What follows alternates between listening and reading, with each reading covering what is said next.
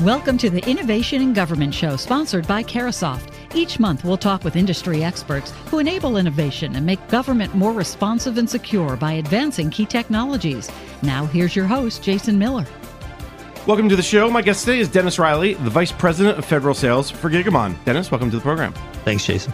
Let me set some context for our discussion today. This concept of cyber risk management has been gaining steam over the last few years. The idea of an organization that can secure everything is just unrealistic and really impossible. Starting in 2015, the Office of Management Budget pushed agencies to identify high-value assets and secure them first and foremost. Over the last 2 years, the Homeland Security Department has been helping agencies get their minds around managing their cyber risk. DHS has conducted 100 security architecture reviews and risk and vulnerability assessments. DHS is planning another 60 reviews for 2018. At the same time, agencies submitted to OMB their risk management reports earlier this year as part of meeting the requirements for the Cyber Executive Order issued in 2017.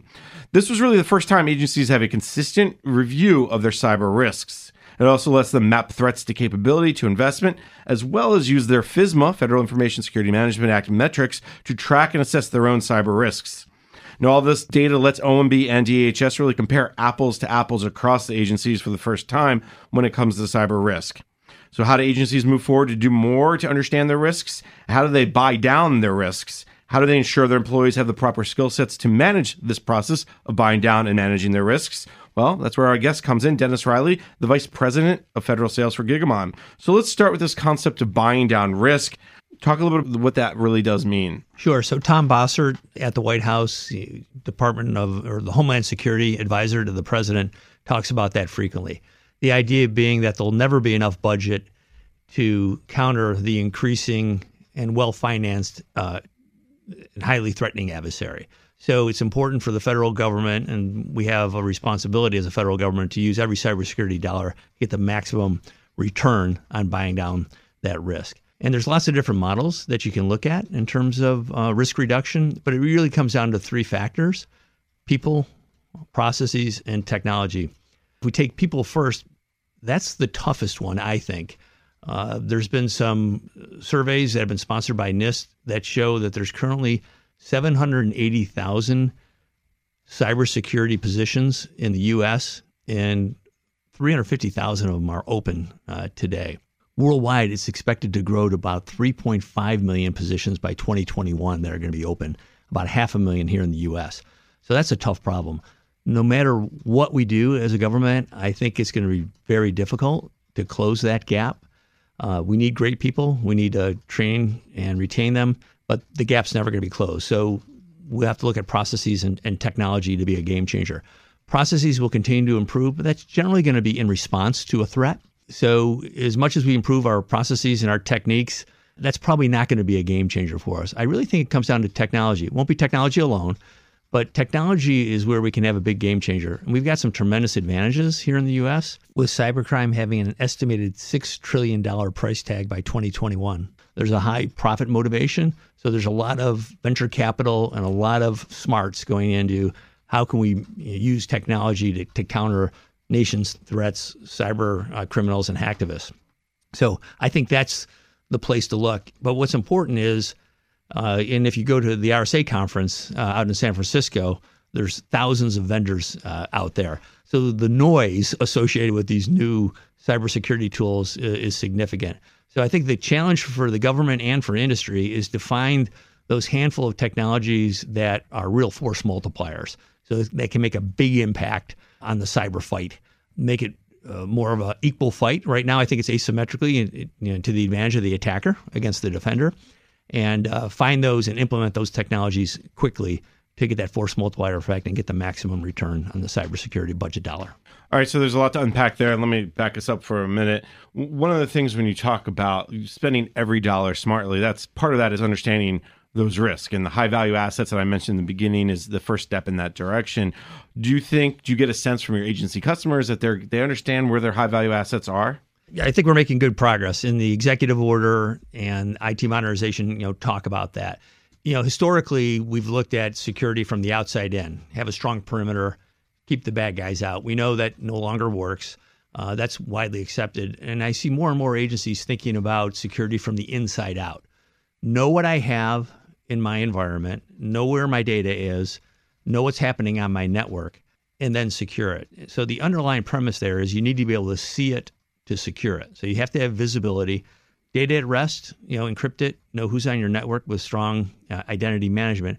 The tougher problem that I think agencies are finding is the data in motion that traverses the network. And the reason that's becoming a tougher problem is it used to be we just had the physical infrastructure, but now we have the virtual environment, the software-defined environment, and as you know, with the current administration, a move to the cloud. So it becomes a much more complex problem. And in the situation of the cloud service provider is not part of my immediate enterprise. I'm relying on that outside third party, yet I, as an agency head, am still responsible for that data. And frankly, I think that one of the reasons why there's been a slower adoption of the cloud is that agency heads have, and chief information officers and CISOs have said, geez, even though I move that data to the cloud, I'm still responsible for the security of that data inside the cloud.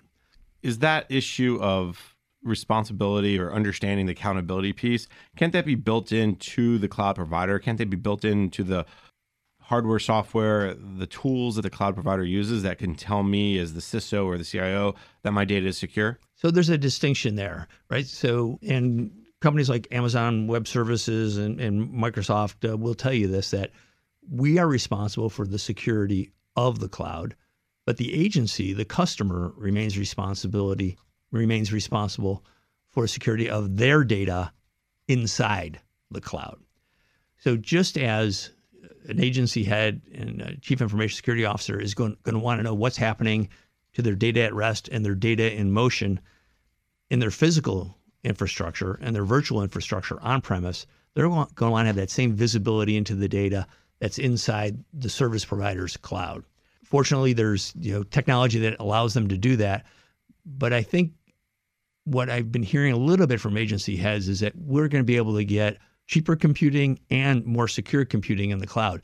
The reason that a lot of them are thinking that is they're saying, hey, if I modernize my applications and shift them to the cloud, that's an improvement in and of itself, because a lot of these applications were built years or decades ago when security wasn't built in or was at best an afterthought. So by modernizing the application, I'll have more security. Well, that's part of it, but you're still responsible for that data, even though it's going to reside in somebody else's cloud infrastructure. That's fascinating, the fact that there's still that hesitation, because when I talk to CIOs and my experience of doing interviews and going to see panels, there's always that talk about cloud. And it's much less, well, we're going to dip our toe, we're going to try a pilot, to we're really moving to the cloud. But at the same time, it is the low value stuff. It's the email, it's the collaboration tools, it's even test and development to a certain extent. It's not the high value stuff. Do you see that same discussion happening when you talk to clients? I think you're onto something there, Jason. We can hear what the agency heads say, but we're watching what they do. And they haven't moved the high value stuff to the cloud yet. And I think fortunately now there are solutions out there that are going to allow them to get the same visibility into their data in motion in the cloud as they have on premise. But it's just going to take them a while to get comfortable with that. And then I think you'll see more of those workloads of high value assets shift to the cloud. We know that the FedRAMP program, the Federal Risk Authorization and Management Program, FedRAMP, is developing a high baseline. So that's for obviously most FISMA high metrics. So that's going to be a big deal as well. And that will help move people to the cloud. We've talked a little bit about cloud. You talked about the different things that can happen, the different pieces that can work on. We're going to get to workforce in a second. But let's talk about technology first, since you guys are a technology company. Sure. You talked about technology as a multiplier, really to make security better, easier, faster, better, cheaper. Talk a little bit about what you're seeing from a technology perspective. If you think of the context of, let's say I have a dozen cybersecurity tools in my security stack. If you can find a force multiplier that gets just 10, 15, or 20% more productivity out of each of those tools, that pays for itself very quickly. So the concept of a security delivery platform, a network packet broker that allows all those cybersecurity tools to work better can pay for itself very quickly. I'll give you a quick example. If you've got an anti-malware tool, and we've done this for several agencies, an anti-malware tool that only wants to see email to make sure no malicious malicious links comes in through the email, you don't want to send that voice over IP, video, or standard web traffic. That's just going to bog down that tool from doing its highly specialized work of preventing malware from penetrating the network. So if you get a next generation packet broker that can filter out all that unwanted traffic, send it only the relevant traffic, That's a tremendous advantage. If you can do that across 10 or 12 tools, you can see where that becomes a force multiplier. I'll tell you where it gets to be even more powerful. NSS Labs came out with a study that showed that encrypted traffic really bogs down cybersecurity tools. In fact, some cybersecurity tools can't even inspect encrypted traffic. We can talk more about that in a minute. But others will take an 80% performance hit. So if you can use a next-generation network packet broker as part of your security delivery platform to decrypt traffic once and send it to a dozen cybersecurity tools and get a 5x multiplier, that's huge. It won't happen with every one of the tools. Sometimes it'll be much less than that, but that's the potential to get a 5x multiplier, and that's a tremendous force multiplier. And when we talk about 5x multiplier, you meaning define that a little bit better, because I think people hear that and go, so it's going to be 5 times faster, 5 times more data, go through it, to define the force multiplier. If a cybersecurity tool has to encrypt its own SSL, TLS traffic, it might take a performance hit of as much as 80%. So it'll only be working at 20% capacity. If you can have a piece of the architecture as part of your security delivery platform, that next generation platform that decrypts the traffic once and sends it to 12 tools, well, now that tool is not going to work at 20% capacity. It's going to work at near 100% capacity. So that's where I get that 5x. And the benefit is the tools will do more for you and it will make a bigger impact on the security of your network and change your security posture. Absolutely. So the tools will do more for you. As you get more and more data going across your network, you'll extend the life of those tools. And here's some more information that makes that even more important. We know that more than 50% of the traffic today going across federal networks is encrypted. Much of that traffic isn't even being inspected today for the reasons I mentioned before. Gartner tells us that by next year, we should expect 80% of the traffic traversing the network to be encrypted. So if you're not inspecting encrypted traffic, or you need to buy 5 times the number of cybersecurity tools to handle that, you either have a very poor cybersecurity architecture. It'd be the equivalent of having 5 doors in a building, but only having a guard and a metal detector on one of those doors, let the other 4 be free flow. And then in terms of having to buy 4 or 5 times the number of cybersecurity tools just to handle the encrypted traffic, that just becomes unaffordable and really unmanageable in your security and network operations centers. It's interesting you talk about encrypted traffic. And to be clear, that's the idea of using HTTPS, or because when we think of encrypted traffic, we think of, a 256-bit encryption and so on and so forth. But really, that's not what you're talking about generally, are you? We're talking about, SSL and not TLS traffic traversing the network so that it's encrypted and can't be, snooped upon as it goes, across your network. That can also be important in terms of data exfiltration. If we go all the way back to the OPM breach, that data was being exfiltrated through an encrypted channel. So there'll be times that you'll want to be able to decrypt the traffic when it's leaving your enterprise as well. So both situations, inbound and outbound encrypted traffic, are worthy of inspection, or you simply don't know what's going on in your network. And if you can't see it, you can't secure it. We're going to take a quick break. Before we do that, let me just ask you, are agencies understanding that they can have these force multipliers, that they exist? I think they are. And I would point to the Continuous Diagnostic and Mitigation Program. And we at Gigamon are pleased to be part of that program. We were added to the contract after it was initially awarded, because there was a recognition that you need more than just cybersecurity tools. You have to have a security delivery platform, a next generation packet broker to be a standard part of any cybersecurity infrastructure. Excellent. And CDM, we could talk all day about it. We're going to take a quick break. You're listening to the discussion Innovation in Government, sponsored by Carahsoft on federalnewsradio.com and 1500 AM. Join your security peers, Gigamon partners, and executives for the Gigamon Public Sector Cybersecurity Summit on April 10th at the Ronald Reagan Building in Washington, D.C.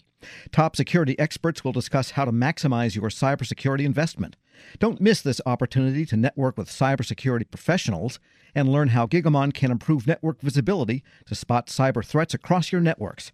Registration is opening soon. For more, check out Gigamon.com. That's Gigamon.com. Tune in on Tuesdays at 10:30 a.m. and 2:30 p.m. for the Innovation in Government Show, sponsored by Carasoft and its partners. Learn from industry experts who enable innovation and make government more responsive and secure by advancing technologies. Innovation in Government examines a wide range of topics and evaluates their payoff. Cybersecurity, big data, cloud computing, and more. Innovation in Government, Tuesdays at 10:30 a.m. and 2:30 p.m. on federalnewsradio.com and 1500 a.m. Search keyword innovation. Welcome back. You're listening to the discussion Innovation in Government, sponsored by Carasoft on federalnewsradio.com and 1500 AM.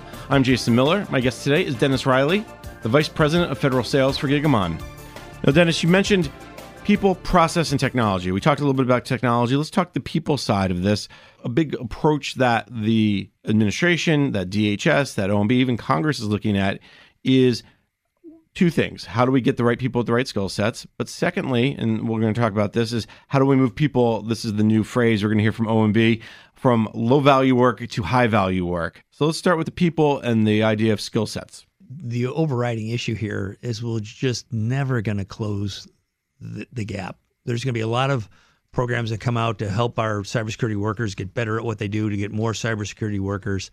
There'll probably be some initiatives to help retain them in government, because a lot of them do get trained by the government, whether it's a civilian government or military, and then leave for the private sector.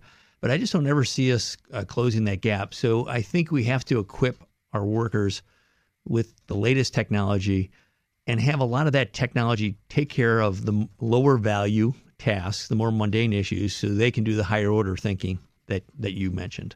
At the same time, with all the tools that we're talking about, they're going to get inundated with data, and they have to have that skill set to understand the data and then act on that data. Is that where the new skill sets are needed, is around audit logs or whatever we're calling it nowadays? I think what you want technology to do for our cybersecurity workers is remove some of those false positives, take some automated actions, so that when the tougher decisions or the more intense forensic or investigatory work takes place, we freed them up for that. Dr. Jim Travis at DISA was recently speaking about the Acropolis program that they have at DISA. And, he talked about how they're, using big data platforms and commercially available threat intelligence services to help get the job done. But he talked about some staggering numbers there that no human could handle. 200,000 threat indicators, 100,000 countermeasures approved for use, over 10,000 active and passive detection signatures with 1 million attributes. And that was just in their one application. So it's clear you can't have a security operations center with enough people to handle that. So automation and orchestration done through something like a security delivery platform is going to be key. I feel like you knew my next question. Where does automation and orchestration come in? Let's talk a little bit about that. What are you guys seeing maybe from your customers around automation orchestration? Are they starting to move in that direction? They are, and they absolutely recognize the need. And I think this is where industry cooperation comes in. And at Gigamon, we believe in open APIs, and many of the other cybersecurity solution providers on the market do the same thing. So the idea is that if you have a real-world problem where you're noticing some unusual activity, let's say some encrypted traffic coming in from a port that doesn't usually allow encrypted traffic, you may want to trigger through a security delivery platform to have a device do decryption of all that traffic and very intense packet capture so that you can determine what's going on and, if necessary, do forensic work. So there's an example of where you might have a playbook using open APIs where automated activities take place. A human is alerted in case they want to alter that or take further actions as well. It's almost like the if-then statement. If you did coding back in the day of BASIC, right? If X equals 5, then Y must. So same thing. The APIs are doing that if-then. If we're getting encrypted data through this port, then do this. Yes. No, I think you're right. There are playbooks, and there's been companies on the market. FAN was recently acquired by Splunk, so they're looking into that. They're one of our partners, and they partner with many companies. So I think that's where industry cooperation, because no one vendor can do it on their own. There's got to be good integration, and obviously, contractors and government employees get involved in all that as well. This idea of automation and orchestration is not new. We've been talking about it for several years. From your perspective, when you talk to government clients or even private sector clients, I don't know how much you deal with the commercial world, but do they understand that moving to this automation is imperative? Are they moving that direction? Or is there, like the cloud, still some hesitancy? What kind of trends are you seeing? It's absolutely recognized, and Department of Homeland Security is doing a lot of work in this area with Integrated Automated Cyber Defense, IACD. And the commercial sector certainly recognizes it as well. And they're obviously very cost conscious because most of these organizations are for-profit companies.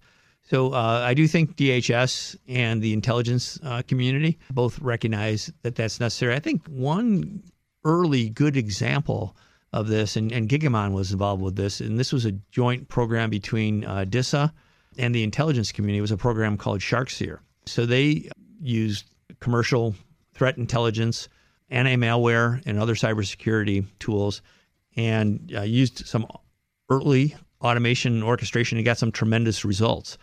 They increased their threat detection at the boundary by about 10-fold. Mitigation rates increased by about 250%. The time to analyze and resolve an attempted exploit went from weeks and months down to less than a couple of days. So they had some tremendous results from doing that. So I think the proof points are out there, and it's going to get adopted more widely throughout government and the private sector. It always seems to start with DoD and the intel and kind of work its way down into the civilian world. And I think you brought up the CDM program earlier, and I think that's a key piece to get agencies on board with this orchestration automation. Are you starting to see, because as they move into phase 2 and phase 3, that there's agencies asking for these types of tools? For sure. And I think one of the things, to the credit of the CDM program, and they had some congressional pressure to help them along with this, is that the feeling was that in phase 1 and phase 2, the agencies would be given solutions that in some cases they felt they needed, but in other cases they didn't think was the best fit. Now with phase 3 and CDM Defend, DHS and GSA have altered it to where it's more of a partnership with the agency so that the agency can get what they need. And some of that is going to be automation and orchestration. There's still a lot of basic needs that they're going to be taken care of first, including some known gaps that they couldn't afford in phase 1 because there just wasn't enough funding support. But I think once they get that taken care of, they're going to start to look at these more advanced cybersecurity techniques like automation and orchestration. And then the 2018 budget that just got passed, the omnibus, DHS got a big plus up for CDM. I think something to the effect of like $40 or $50 million more than they requested. So you're right, Congress is very interested in this. This is a great conversation. I want to bring us all the way back around to the beginning where you talk about this idea of people, process, and technology. One of the big things around that we're seeing from this administration is IT modernization. And it's been a big push over really the last 18 months, 2 years. Where does this effort around, for instance, cybersecurity, orchestration, automation, buying down your risk, all fit in with this discussion on IT modernization? I think the big thrust from IT modernization is going to be the move to shared services and the cloud. And as we talked about earlier, agency heads, program managers, CIOs, and CISOs are going to expect to have the same visibility into their data in the cloud that they would have on-prem. Otherwise, they can't fulfill their responsibility of making sure the taxpayers' data is secure. So I think that's the biggest thing that we're going to see is, can I secure the data in the cloud just as well, if not better, than I can when it was on-prem? And fortunately, there are tools available today. Gigamon happens to be one of them, but there are others out there that can help them do that to smooth that move to the cloud. When you read the IT strategy, the IT modernization strategy from the White House, there's a big push around modernization and the modernization through cybersecurity. That's kind of the card they're playing. When you guys are talking to customers and bring up IT modernization, what is their focus? Is their focus cyber as well? I mean, or is their focus, I just want to get off these legacy systems, and cyber is a great benefit? Yeah, I think we all know that 80 to 85% of the IT budget goes to maintain the old systems, some of them COBOL systems that are 40 and 50 years old. So we all know those stories. So I do think first and foremost, CIOs want to modernize those applications and build them with a SecOps, DevOps outlook where security is built into the application from the get-go. That's key. In addition to the IT modernization, I think the Management Act, the MGT Act, is interesting. What I'd like to see there, right now it's $100 million for FY18. My concern, and I've heard this from government customers as well as in the industry, is that there's only going to be small, perhaps not very consequential projects funded, $2, $3, $4, $5 million, so that they've got many projects going and can, work with many different agencies. What I think might be a more interesting approach is to make some bigger bets.